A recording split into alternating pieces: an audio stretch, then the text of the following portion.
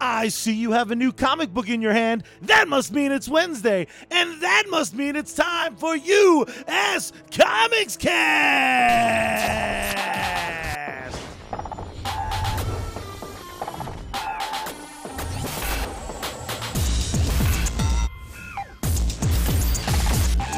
Welcome back to U.S. Comics Cast, the only podcast in the multiverse featuring yours truly and my co-host, the CEO of U.S. Comics, my big brother, much bigger, it's like a friggin' decade, John Rivera! Yeah. And I am joined this week, as every week, by the COO of U.S. Comics, the Godzuki to my Mecha Godzilla, Charlie Rivera. I want those little broads singing a song for me. Because they sang for Mothra? I don't even remember.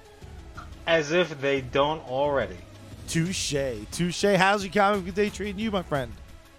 Can't complain, my friend. The sun is shining. I'm on my 2 good feet.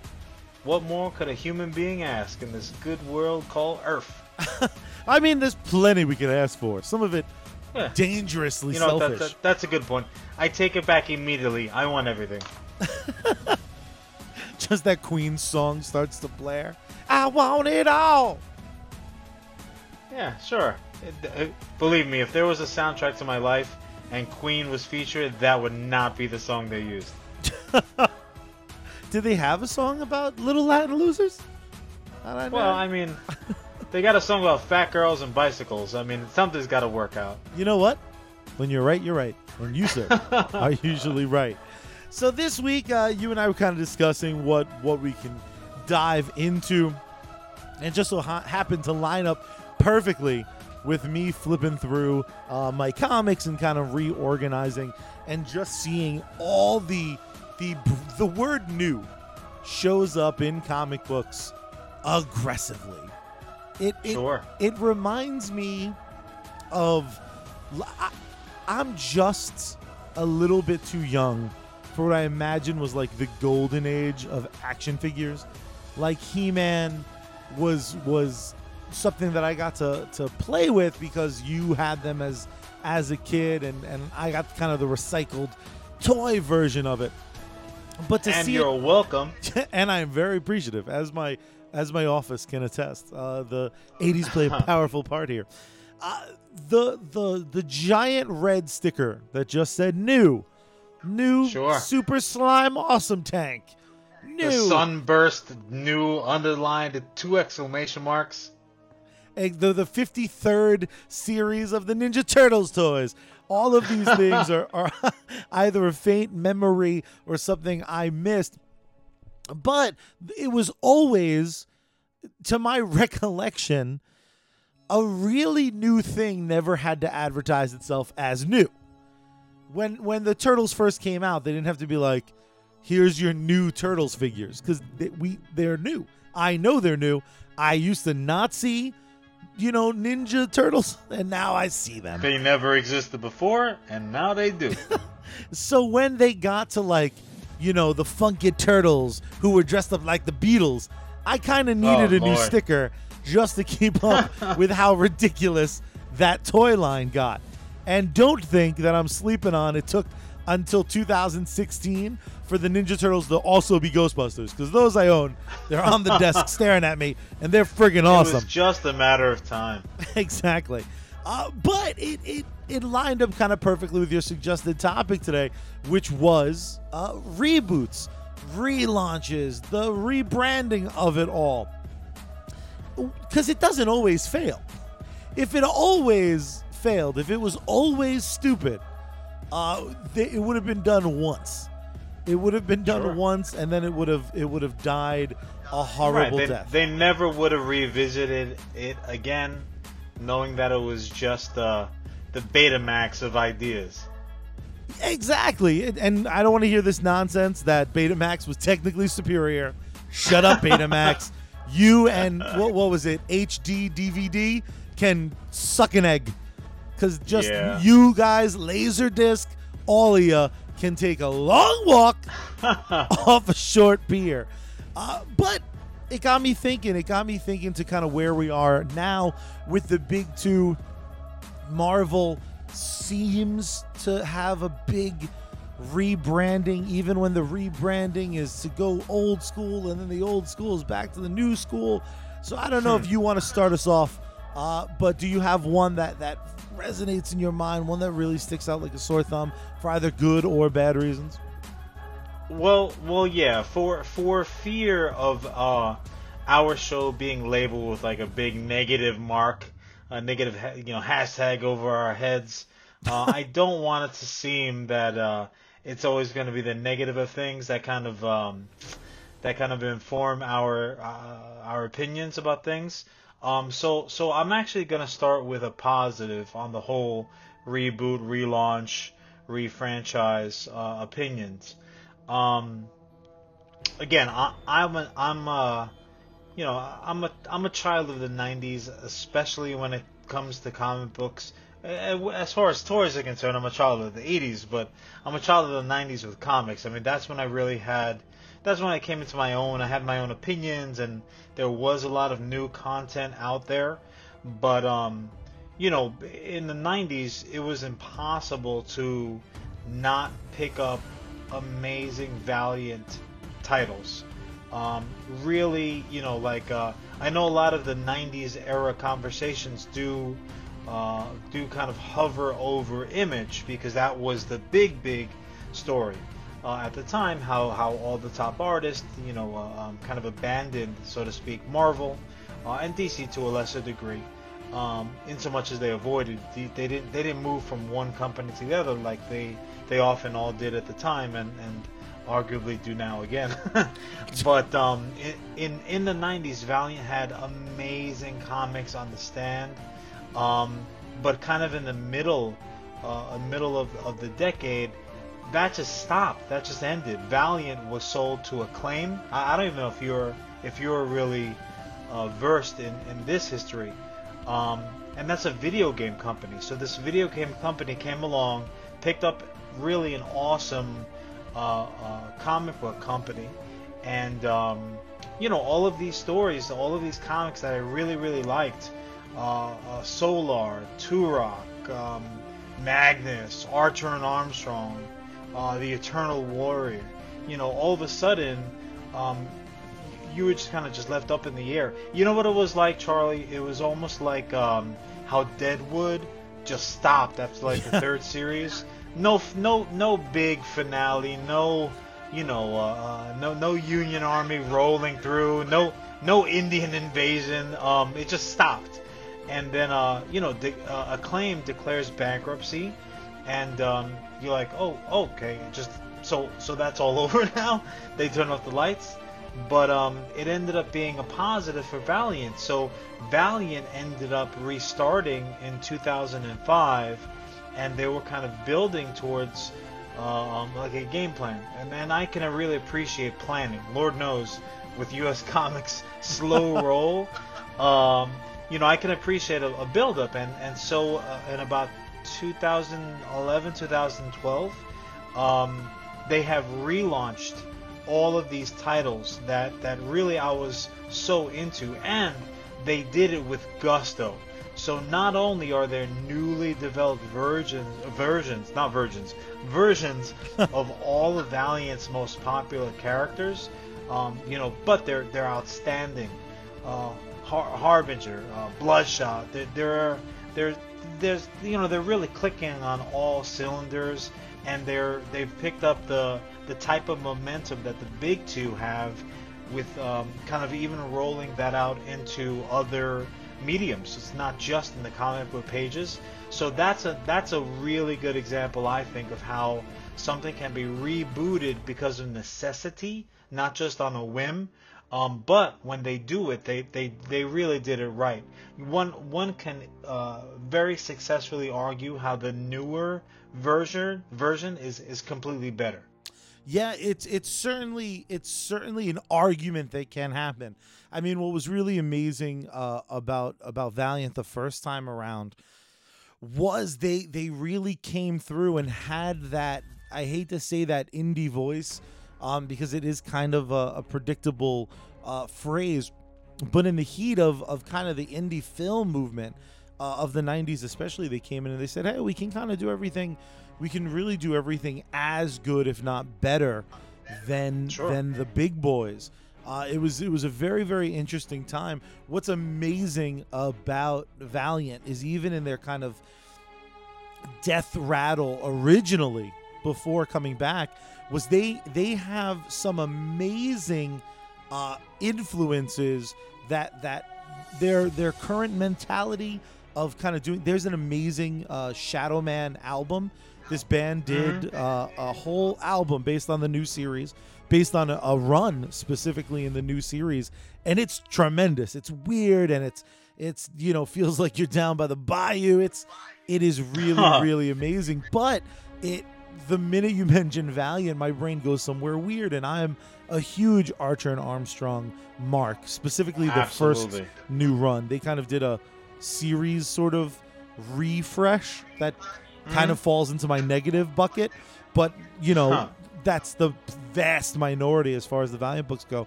But I always think of Shadow Man. It's like a soft open when a restaurant's not really ready to open the doors. They'll be like, we got some mozzarella sticks for you. Exactly. But what's amazing is I want to say it was 99. Shadow Man was a video game Acclaim put out for the Nintendo 64. It is wildly beloved. Huh. It's one of those. It's 9 out of 10 consistently. People lose their minds over it. So anyway, all right. So you're on board with mine. Why don't you hit me with one of yours, up or down? I'm gonna go with an up before I delve heavily into the laundry list of things I hate. But one of before I pull hard left on the wheel. One of my favorite retcons, I guess you would technically consider it, is Captain America had a whole life in World War II. Him and Bucky. Those comics were a staple of their era. However, to bring him into the modern era, they recraft his story, and that's the most famous telling of Captain America. He crashes in ice one way or another. Bucky dies or almost dies and loses his arm, depending on which retcon. Wink. But that's, I think, one of the greatest successes in retcon history. They kind of plucked this character out of his own era to throw him in the modern story, and we got these amazing Captain America Man Out of Time sort of stories, and without the lovable Marty McFly twist of Captain never really gets to go back to his time, so he truly has to deal with a whole new world. It was a genius move on Marvel's part.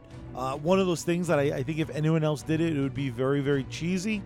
I was very afraid Marvel was going to try to do it again when they had Wolverine in I almost said Carbonite, but when he was in the giant blob of adamantium for so long, I thought they were gearing up for that, like Wolverine 2099, because those books were all so perfect.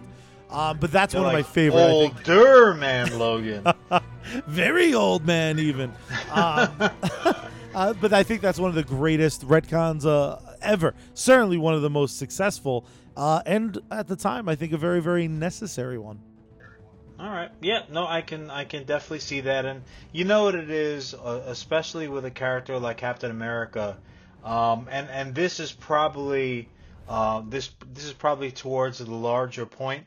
When you have characters who have been around for so long, and Captain America has a good amount, has a good amount of history behind him. Obviously, when they were pumping out patriotic characters right and left, he came out and here they did it the best. He's the prime example of that. But with time and with many writers and artists and hands touching the property, sometimes things get kind of wacky.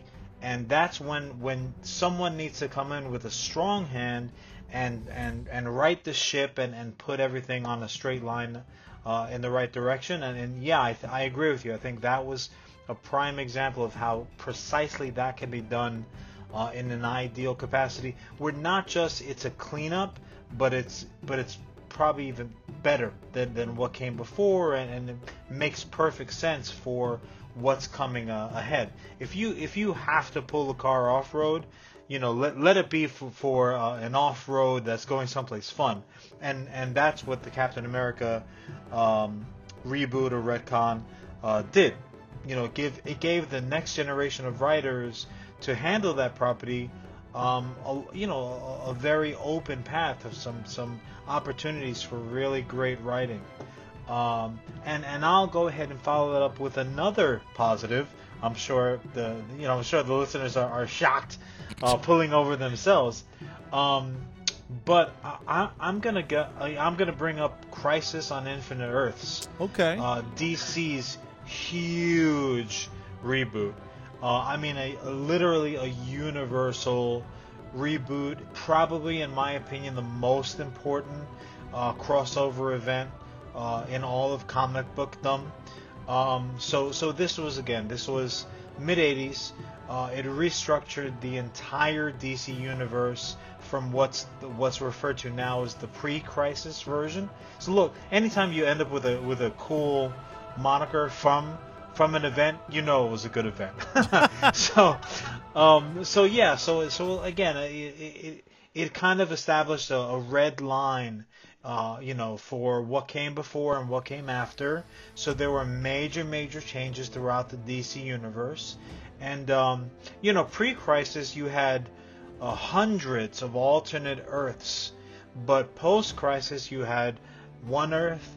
You had the antimatter universe. That was pretty much it.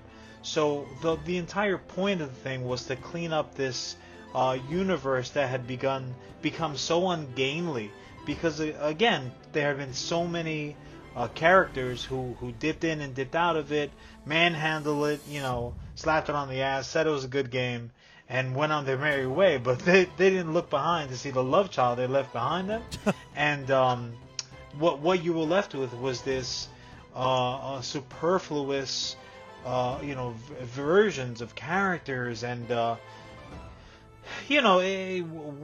when they did it, I think it was really ideal. It toned down their universe. Superman, who is an admitted favorite of ours, was so overpowered. He could pull apart universes.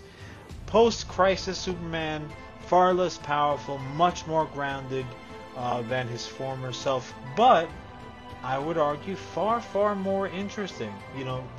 If you're a writer and you have to have something assigned to you, give me post-Crisis all day of the week. Also, the crossover, and this is something we touched on in the past episodes. There were deaths. There were meaningful deaths. Supergirl died. Barry Allen died. He actually stayed. Remarkably, he stayed dead for years after after Crisis. But again, for as a DC lover, it was really one of the most pivotal, one of the most important events to happen. Period. Especially for DC, which has been known in the past for being a little bit too close to the vest. I loved it. I thought it was outstanding. It really was. Now everything has some problems, but again, it was one of those things at the time. It was a very, very necessary move. I personally tend to like my multiverse a little bit bigger. I'm a big fan of a multiverse. My rule of thumb tends to be I don't really love when multiverses know about each other. To me, Right. that kind of ruins their purpose. If you want to tell me that there's a Soviet version of Superman, I'm all in. I want to know about everyone. I want to know about Soviet Green Lantern. I want to know about Soviet Dick Grayson. I want to know the whole top to bottom, but I don't necessarily need them ever meeting. You're like, let me know about Soviet Jimmy Olsen. Oh God, and honestly, it's one of those things. Like in my head, I'm like, just go Buck, have him be the Ivan Drago of Mother Russia. I just love, just change the dynamic of the My Pal Jimmy shtick. It would just make my heart happy. Barry, terrible. So again, I'll give you the option, my lovable brother. Do you want a positive one? Because I do have positive stuff left. Or do you like a negative one? Why don't you hit me with another positive, man? Let's keep it upbeat. I love when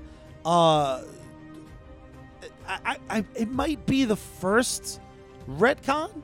I suspect it was unintentional. But I'm talking about in 1961 with DC again, Flash of Two Worlds made it out that all of our Golden Age heroes existed in their own world. That was the first time that idea came to existence. Again, the Golden Age Flash meets up with the modern Flash. It's totally, I think it's amazing. The introduction of Earth 2. It was great. It was at the time DC's way of kind of simplifying their own history without a massive event. They were just kind of like, hey, guess what? That other stuff we published totally counts. Obviously, 1985, Crisis on Infinite Earth changes it, gets rid of those contradictions that this kind of started. But I do think if we want to talk about at the time, how do you explain having two guys named Green Lantern that aren't descendants of each other and not namesakes of each other? They're wildly different. Or in the case of Flash, it's just two people with the same name but wildly different looks. You know, I'm a big fan of that bullhead too, but doesn't seem to line up with the Flash family. So I absolutely love Flash of Two Worlds.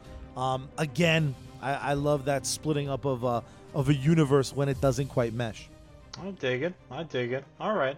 So now, but here's the thing. I mean, you were not really, you were appreciating the afterglow, so to speak. You weren't there for the funk and dunk of the whole thing. So, I might put out there that you were not as affected, per se, personally. I mean, academically, I totally get where you're coming from, and also when you do your homework and you're looking back on some of these comics that were before your time, some of these characters and storylines, you almost have to shake your head at, especially when they try to recreate some of those stories in the current universes. You're like, what the hell? None of this makes any sense at all. I'd never want to see Batman colored, rainbow-colored Batmans ever again. Like, once is enough. One go through. So, yeah, and you're right. The afterglow, I do think helps quite a bit. But sure. For at least this, I tried to put myself in a position of what was handed to me as something you need to read. I feel like every kid goes through a Flash phase. So there was like a month and a half where I was like, the Flash is the best, and it was mainly because of his television I don't know, show. Man. I mean, Grant, you know what? Maybe you should amend that point to be like, every kid who had a younger, who was younger to another brother or maybe a cousin who pulled the old, hey, why don't you get me a can of Coke and I'll time you. Let's see how fast you can do it. Maybe those little ankle biters went through their quote unquote Flash phase, but I don't know if I would paint everybody with that brush. I don't know, man. I still have dreams of that felt Flash costume. That true. Just looked awesome. That is true. There's nothing that screams speed like crushed velvet and pre-molded muscles. He looked like he weighed 320. He looked like Brock Lesnar of the UFC and WWE as the Flash. He's like, dude, I'm fast, I promise. Like, you're not. I can tell you're not. You have 9 abs, sir. All I was thinking was, look, I hope you're fast enough to run through the raindrops, because if that costume gets wet even a little bit, you're going to weigh 500 pounds. Total side note, it's a retcon in its own reality, I guess. But the Flash TV show, I hate that people give that actor a hard time for being so thin. I'm like, he's the fucking Flash. He doesn't have to have muscles, man. He looks like a runner. Yeah. Run your ass. That's kind of the point. Ridiculous. Like, honestly, it's one of the only times body shaming really bugs me, which is such a weird... Really makes you... You leap to his skinny-ass rescue. Exactly. I'm like, you leave Tiny alone. I represent the fat fucks. I got your back, Flash. Now go run and get me a soda. No. You're like, why don't you go do a lap, buddy? I'll eat your lunch so you can stay nice and fit in your costume. Exactly right. I'm in his defense until he says one of those like Hollywood statements of like, I try to put on weight, I just can't. Like, all right, now shut up. Now we're fighting. Now you're making me hate you too, dick. All right, well, that's fair enough, Charlie. I'll give you that. Now, what I'm gonna give you, I'm actually, if I had been putting good money down on what I thought you would bring up first, is what I'll go ahead and jump on board with. Oh shit! Marvel Knights. Marvel Knights is pure. Thank you. Marvel Knights is purely the spawn of shitting on the comic book code of authority. That code has thrown its weight around the comic bookdom for so long. I mean, for decades, right? And finally, with things that were, oh, sorry, pal, hang tight. No sorry needed. Alright. Jumping back. So Marvel Knights was purely a result of taking a dude on the comic book code of authority, and for so long, stories could not be told in such a way that it really neutered some of the more interesting characters that were out there. Granted, darker, more street level, quote unquote, characters who really couldn't play in the sandbox of pure white hat, black hat, good guy, bad guy storytelling. So what Marvel ended up doing was they launched new versions of Daredevil, the Punisher, Black Panther, Elektra, the Inhumans, and they did so without that stamp that pretty much everyone in comic book fandom knows really well. So they launch out an Earth 616 version of Marvel. That was the abandonment code. That was like the Wild West of comic books. Sex, drugs, violence, everything was on the table. The creators had the shackles thrown off of them for the first time, really, at least at Marvel. And I mean, you're talking about a group that said you can't use the word zombie. And and the writers abided by that. Now all of a sudden it was like it was like the Puritans when they or the Amish before they take up their manhood and they get their own farm and butter churn and stuff like that. They go out into the world and go wild for a little while. That's what this comic book reboot did for them. Now, granted, it wasn't a reboot in the sense that this is just how everything is right now. It was, again, a kind of a pocket universe, but for a comic book reader, it was an opportunity to pick up books for characters that you were familiar with and that you knew, but all of a sudden it's like you were seeing the behind the scenes version, like the real world version of Daredevil and Punisher. That's some serious shit. What I really loved about that specifically, and I know it was given its own Earth designation, but it really did inform those characters that needed that harder edge. Daredevil it's one thing to say like Daredevil loves women. He fucking loves them. He uses them though because he's kind of a piece of shit. Sure. Being told that while someone is grinning and saving cats out of trees isn't as impactful as what some of those Marvel Knight Daredevil books were able to do. You were able to see this like quiet desperation because they didn't have to be reserved. It's very much the opposite of what DC recently tried to do with their MA line, and I know everyone got happy because we saw Batman Schwanz. Then like it turned out sir. Like the backlash was so extreme because of a dick. I really do hate society sometimes because like they're not even re-releasing it edited now. They're not reprinting it.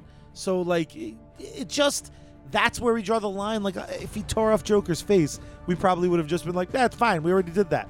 But in a time where we a little bit more open to these kind of things. Punisher shooting and there not being blood doesn't really make sense. Daredevil is, while he does have his sonar ability, he's kind of a badass Batman in as much as, like, not quite a superhero if you took away the spandex. Suddenly he had such an edge, and those books were just, for me, again, kind of coming in retroactively. When I was super into Daredevil, I remember the glow on the guy who was kind of selling me these 4-color funny books when he went, "Oh, you like Daredevil? That's great. So I assume you have all the Marvel Knight stuff." And I was like, "What's Marvel? Right, what's right. Marvel Knight? Is it just stories that happen at night? Because most of the Daredevil shit is he's blind. Don't be rude." And this guy, I remember It's always in the nice to him. store, I read the first 4 issues. What? Like of his, like he just handed them to me. He was like, "Sit down, we have to Oh talk." God, he should have been charging you rent. Exactly right. And I'm a slow reader. I was there for like 2.5 days. What's this word? What's this word? What about this word? Like, don't let a 6-year-old in your comic book shop, guy. But yeah, no, I absolutely I loved and adored it personally. It's another perfect example of how you kind of justify doing it, and you do it without really ostracizing. It never once made me think like, well, this is a cop It was out. impactful because I think it was like something like 3 years. Marvel ended up just leaving the code behind entirely, and if Marvel Knights hadn't happened and it wasn't successful, that might not have been the case, because once Marvel left the code behind, DC left the code behind, and oh bless you, DC left the code behind, and pretty much every other comic book publisher out. Even Archie. When Archie Comics says "fuck you, code," that's when you really know you've turned the corner, and that's significant change. Yeah, it's pretty fantastic to go from something super positive to something that genuinely annoys me, and it annoys me retroactively, which is sometimes easier, sometimes really harder. But don't you get mad at yourself because at first you liked it? Correct. And this is kind of it. Joe Chill is one of the worst things to ever happen in comic books. Huh. Joe Chill is doo-doo. For those of you that don't know, and again, I hate to talk about a non-superhero on the podcast, but Joe Chill was the person who murdered Bruce Wayne's parents and sent him on his, like, vigilante, I'm a night cop, a spandex-clad mission. But that completely fucking breaks the character. And this is all the way back in 1956. It only took 47 issues of Batman for them to go and fuck it up. They completely ruined it. Then they doubled down. And it wasn't that Joe Chill was just some asshole killer. He becomes an assassin working for a mob boss. The point of the random person who killed Batman's parents, for all the people out there who are like, Joker did it, Joker should do it, it's the Joker. Joker was Joe Chill. Joe Chill becomes shut up. You're missing the fucking point. The point is the city sucks. Yeah. Bruce Wayne is just the first orphan kid with money. That's the only difference. If Batman is special at all, he's special because he had the means to do the thing that everyone would fantasize doing in that situation. And they fucked it up. For what payoff? For what payoff? His intentions were crystal clear, right? It wasn't random at all. The circumstance surrounding the death is now ruined, and it has stayed ruined. They have retconned it a million times. The original story I was fed as a kid, to the best of my recollection, was in the animated series. I'm pretty sure it's Joe Chill, and I'm pretty sure Joe Chill winds up being the Joker. I could be wrong. I haven't sat down to rewatch that series ever. It kind of just lives permanently in my brain as this awesome thing. But Joe Chill sucks balls.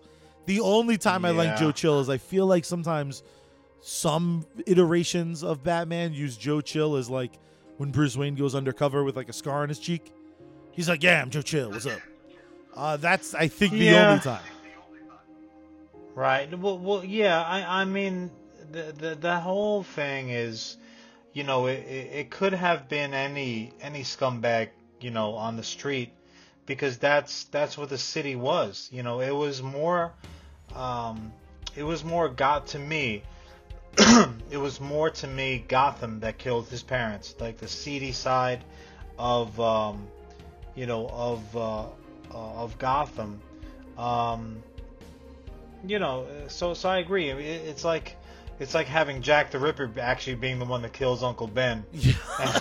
And, it's like, dude, it's not necessary. Sometimes, and granted, there are alternate timelines and things like that are what ifs and outside current and continuity those are fine. That can do that can do more fun stuff or more interesting or intriguing stuff with big moments like that in comic books.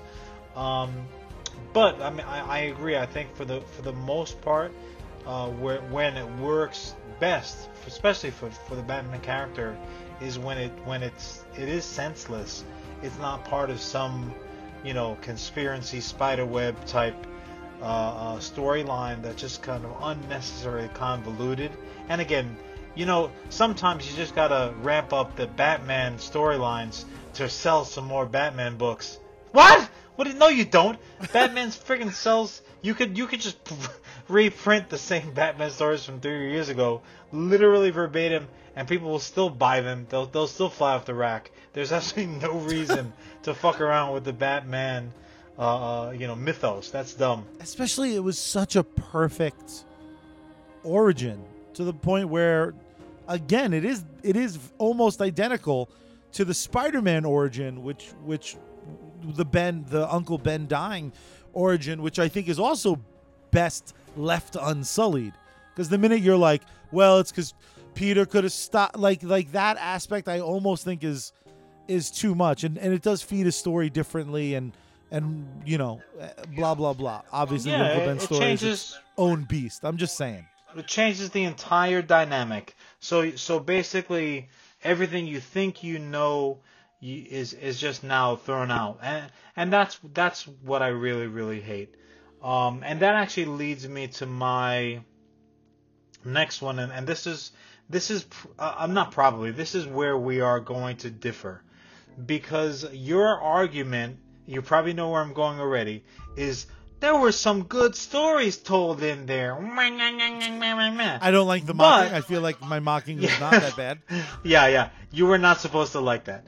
I will say that the new 52, launched by DC Comics in 2011, was one of the biggest clusterfucks, and sales would agree with me. And the fact that they have rerouted their direction, I think completely agrees with my point. It was a total mess. It was a complete fucking mess.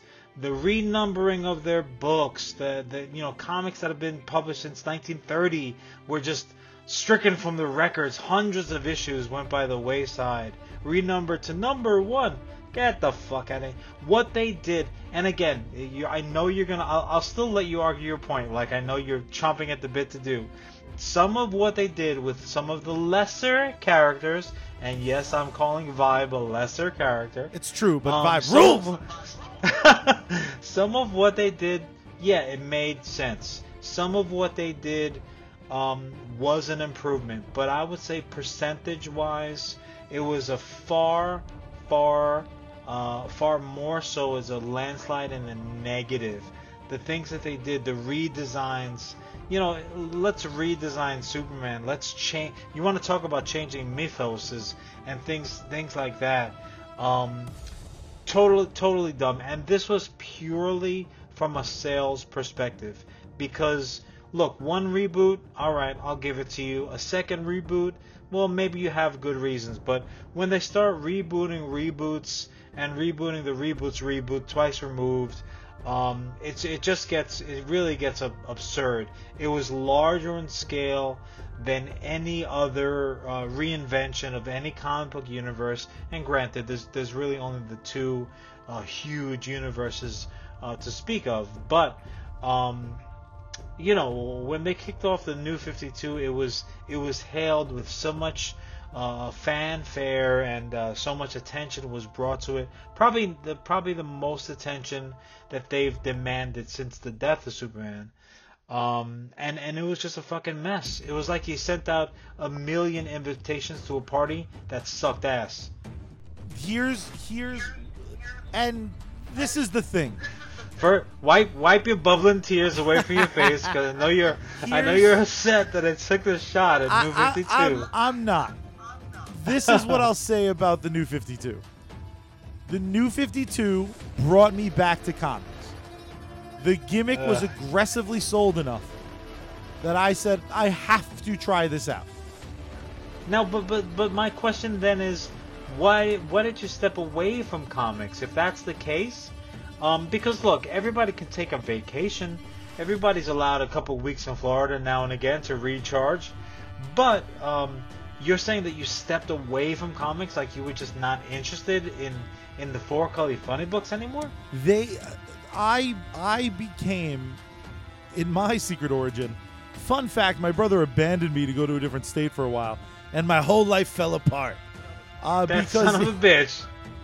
Because the book that kind of wound up keeping me in comic books for a long time was Daredevil. It was kind of Daredevil and Superman were the two books. Now, the one thing that Marvel does, much to my chagrin, is they tend to work in a lot of other characters. They do these big events, and I got so inundated. I went from kind of reading my 2 books to I suddenly was reading like 12 books, and 10 of them were total garbage because Marvel so consistently kind of changed their path and changed their rules.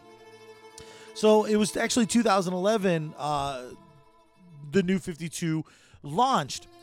Let me just ask you this before I go on my tirade, and it's not a tirade of defense because there's a lot of things that I obviously hate about the New 52. Yeah, duh. If the New 52, if that whole gimmick wasn't that they're restarting, if the whole gimmick was a new multiverse, if we were going to focus in on a different universe, that everything started in 2011, I think that's interesting.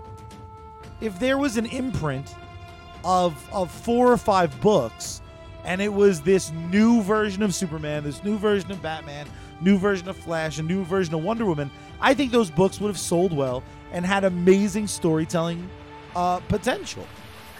I mean, I guess if your hook is purely so, yeah, these comic book characters that that have been around for decades and decades, now they're young though, and they're ghosts. No, so now they're young, and everything's gonna start in 2011.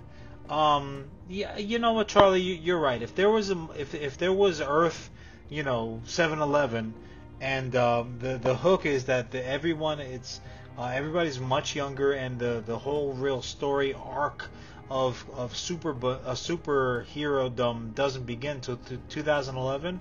Yeah, I could probably get into that a little bit. A book saying what is the golden age of superheroes if it starts in a modern age with cell phones and with Facebook and things like that. I'll just point out to a couple things, and I'll leave Vibe out of it. Everyone knows I love Vibe. Vibe fucking rules. Why aren't you downloading issues of Vibe? There's not that many. Dude, Vibe Barbara has an Gordon order of returning to Batgirl was amazing. Batgirl's book during the New 52, at least the first half of it before the New 52 crumbled, is great. Now, I'm fully aware that people with disabilities lost a hero in Oracle, but I'm not talking about the political atmosphere. I'm talking about storytelling. Me getting Barbara Gordon back as Batgirl on those books are amazing. They're amongst the best Barbara Gordon, the best Batgirl stories. Yeah, but you didn't can't need that. You didn't need that New 52. We're not talking about what we to need. tell I'm trying to those stories. justify why it holds an affinity to me before I beat the shit out of it.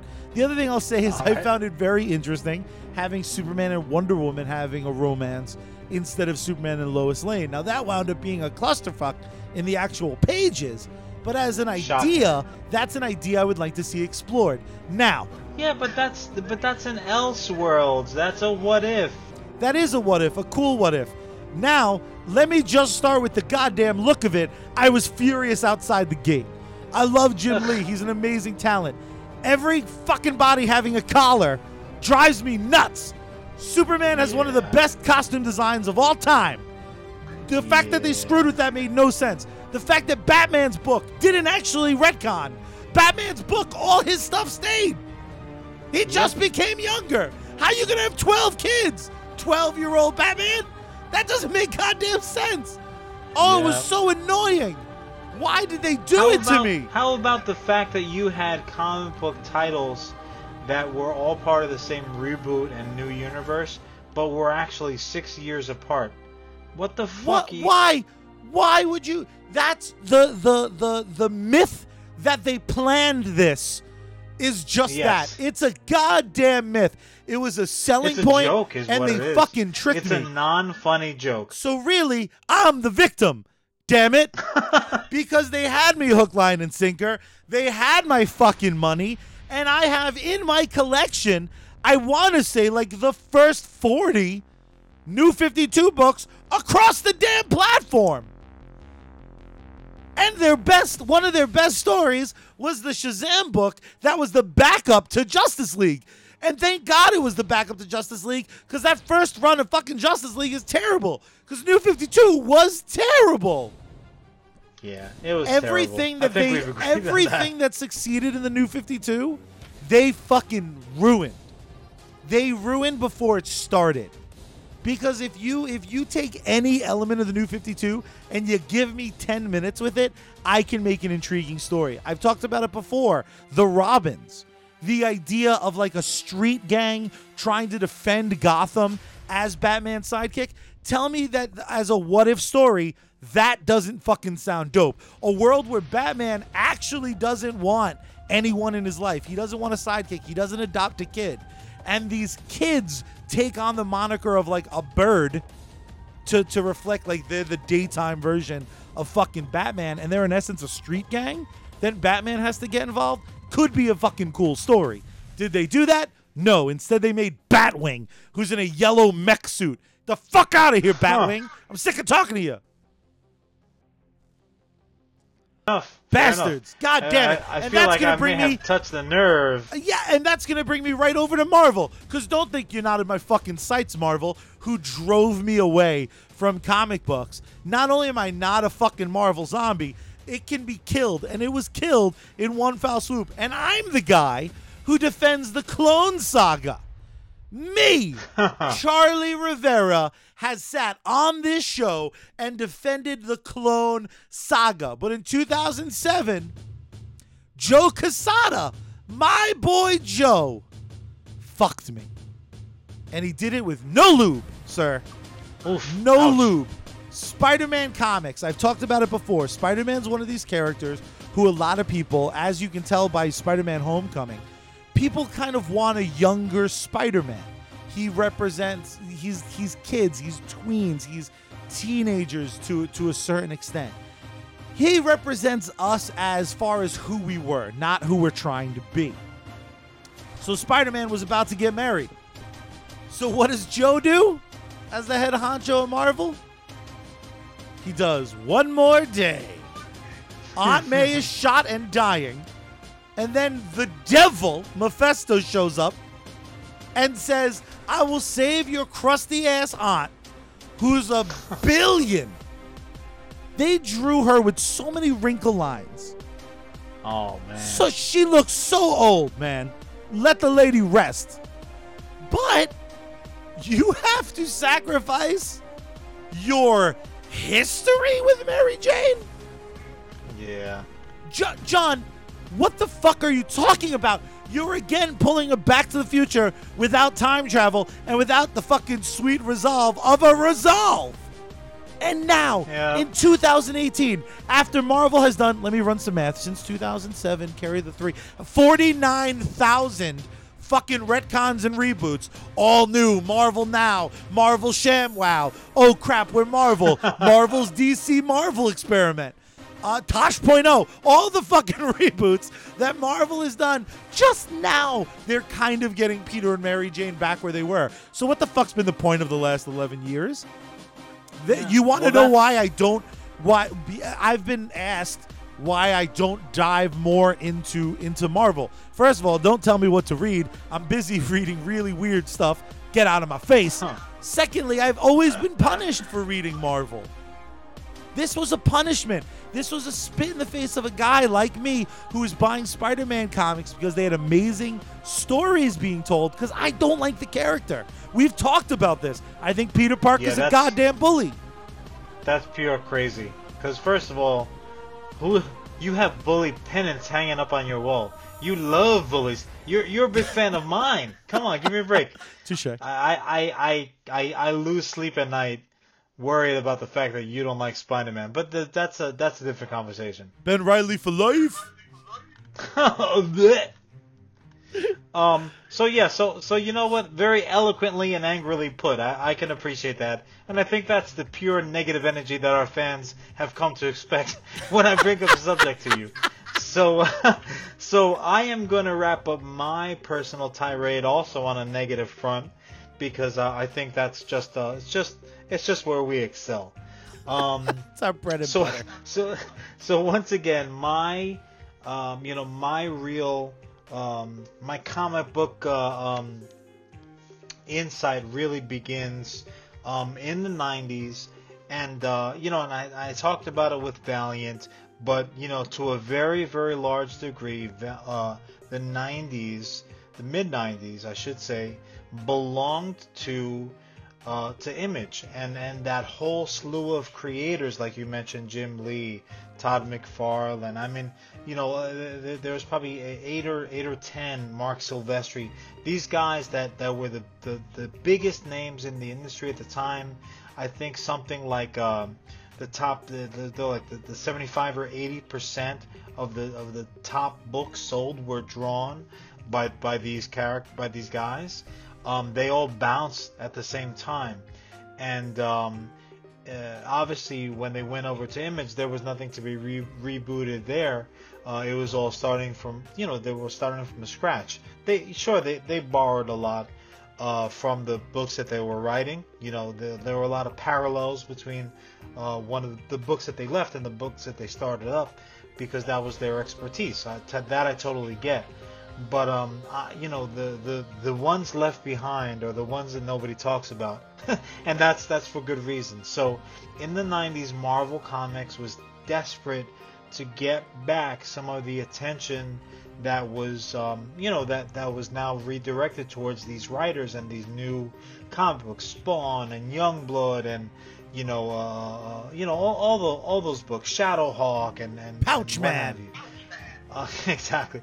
So Image is now having this amazing success, and they seem to have the pulse of the comic book buying community, much like a mustachioed young John Rivera himself, with the Cavaricci's pulled up high and his shiny shoes. So now Marvel go ahead and they realize they've got to be edgy, they've got to be controversial. So Marvel has a reboot, The Heroes Reborn, which I'll walk into St. Patrick's Cathedral and proudly announce, for up to the rafters, that sucked high holy ass. Just fucking terrible. I wish I could be Onslaught and go in and kill everybody that goes in front of me that came from Marvel. Because it was just pure crap doo-doo. They reboot the line, they update their heroes, new storylines, new creative teams, and what it really looked like, Charlie, it looked like a parody of these characters, but you actually use their names and their likeness. Probably the only thing of any kind of value from that whole Heroes Reborn era was the X-Men. It was okay. You know, the reboot that was probably the worst was Avengers. Like I said, the artwork was terrible. It lasted like no time at all. You blinked and they were like, "Oh, just kidding about that." That's not the case. None of that is true. We're gonna be back to normal. And again, the way that you know when someone has made a mistake, the worst possible mistake is when they change direction as fast as humanly possible. If you're driving to Florida with the family and Pops pulls off the exit real lickety split, you know he done fucked up. And that's pretty much exactly what Marvel did. Heroes Reborn for me, even more so than like New 52 or any of the other ones that we've talked about or even that I've personally mentioned. That's probably the worst case example. Yeah, that's pretty atrocious. Just a special mention before I pose a question your way, but I can't believe it didn't come up. But when stupid Superboy Prime fucking punched reality. Oh God! Get the gritty out. I'm done. Punched reality. And the side effect of that was my other least favorite fucking retcon. Jason Todd came back. Oh, you dicks. You fucking dicks. Damn it. Damn it, John. I mean, and again, that goes towards a topic that we've covered already. And it's one of those things in comic bookdom that is just like when something's so absurd and so... just like so flies in the face of logic, and also when someone calls their shot for a worst case scenario, where that was the how do I put this? That was like the joke in comics that nobody's ever dead except for Jason Todd, and Uncle Ben. And then all of a sudden, you're like, oh, you fucking dickhead. Yeah, I'm back because everyone liked me in Hush. No, I liked Clayface pretending to be you in Hush. That was cool. I know. Why don't you chill yourself to hell? And you know what's funny? Clayface as Jason Todd was fucking brilliant. Jason Todd as Jason Todd is fucking dumb. And again, that's another character that, like, now that he's here, there's things I like about Jason Todd. There's plenty of stuff I like about Jason Todd. He never should have come back. And constantly it's like when chicken shit is turned into chicken salad, I'll give credit where credit's due. I'm not going to say like there's nothing good from Jason Todd. Simultaneously, however, I will say he should have never come back, and it pisses me off that he was. I'll enjoy a story if it's good. Teach us nothing. Ridiculous. It's ridiculous. So I have to ask. Yeah, it's bad. I have to ask, man, how do you avoid it? How do you stay relevant? And I'm not talking about the scope of the big two, because I've heard all the excuses. I've heard the short attention span. I've heard this, that, and the third. I'm asking you, not just the confines of U.S. comics, although I want that considered as well, but just as a global thought. How do you keep something relevant? How do you keep it so that we can revisit it without having to start again? Yeah, you know what? It's a very fair question, and a lesser intellect than mine own might not have an answer for you, but you happen to be in luck because I have an answer for you. Ladies and gentlemen, Brainiac 2, because you're old. Yeah. No, all joking aside, Charlie, I think it's very, very simple. And I think it's also the reason why, storytelling-wise, those comic books that are out there that have a definitive end in mind, a closed circle, if you will, always do best in terms of how they're received. I think when you have an ultimate destination in mind, even if there's further stories to be told, I'm not saying that DC should have an end date to all of their stories, or Marvel should have an end date to all of their stories, or any of the publishers, quite frankly, ours included. But I do think that cycles are important, storytelling cycles are important, and I think respecting what came before you needs to be important as well. And that's where I think that's what I think is most lacking. Not to delve off into a totally different conversation, because that would mean another hour of us talking, and frankly, my wife and dogs have to sleep. Oofa, oofa, oofa. But I think it really goes to the point, the Ghostbusters recent reboot. Again, famously, I don't mind saying famously, I was anti the Ghostbusters reboot. Had nothing to do, it had less than zero to do with the fact that the lead characters were women. Cannot state that enough. It has nothing to do with the fact that the lead characters were women. Also to the point, just because the lead characters were women, I was not going to rush out to go see it. And I have proudly not seen the movie. I have not lent it any support. I certainly didn't go to the premiere. Charles. Damn it. I didn't lend any support when it was in the theaters. I didn't lend it any support when it was available for rental. I didn't lend support when it showed up on premium cable. I have never seen the movie, not even so much as the opening credits. And the reason is because it completely disrespected the content that came before. It crumpled up into the ball, it threw it over its shoulder, and didn't care where it landed behind it. And that's not the way to treat something that you love. I don't care if it's Ghostbusters, I don't care if it's Marvel or DC Comics, I don't care who it is, I don't care if it's US Comics, that is only just a fledgling idea. If something is important, you cannot discard it completely, say no, that never happened. Hey, look kids, something new. That's Bush League bullshit.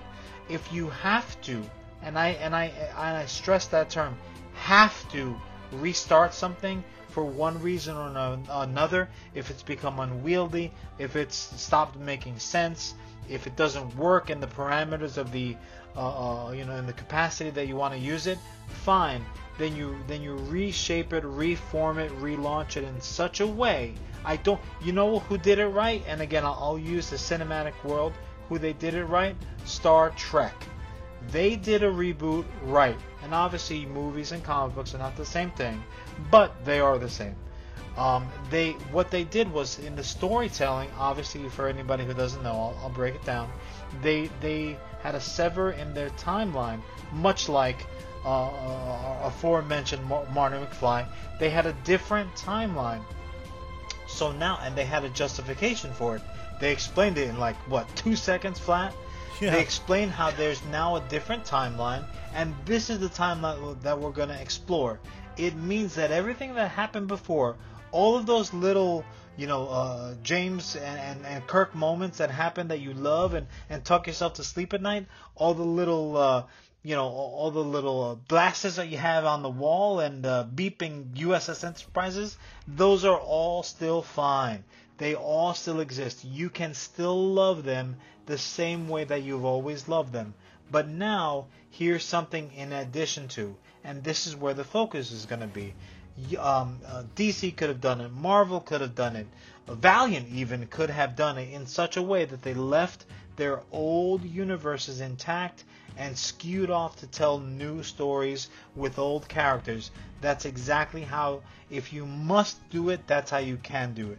But much like our tenants state, just going back to personal things for US Comics, we have no intention to ever reboot, because I truly think that when you have an end of cycle storyline in mind, you build towards that. Once you hit that point, you just say, okay, what's next? And you can tell further stories, you can introduce different characters, different perspectives, you can revisit certain things in the timeline from different perspectives. There's a lot of very interesting ways to do that do not disrespect the fan or the material, doesn't spit in the face of the fan or the material or the history. And I think, Charlie, Personally, I think that's the only way to do it. I would say this in a very, very selfish way, and fitting right along with some of my to my own detriment. I'm going to say this. I do truly believe it is better to crash and burn than fade away.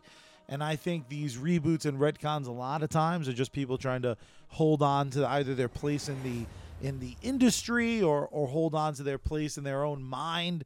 And that's when disrespecting where you came from becomes okay. DC has a history of kind of a brand new direction. Again, Golden Age and Silver Age are not what we had, when we were kind of coming up and reading these books. It didn't make those things not matter. It didn't make those things go away.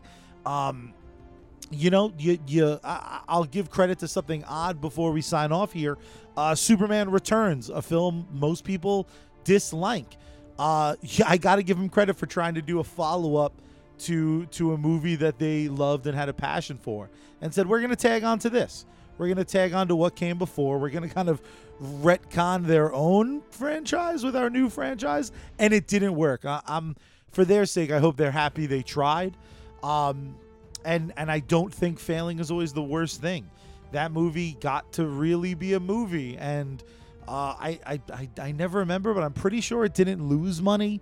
Obviously, it wasn't beloved by the fans or critics, but nonetheless, they kind of did a continuation of a story. There's kind of a nobility in that sort of death. It's a good death, as Batman in The Dark Knight would say.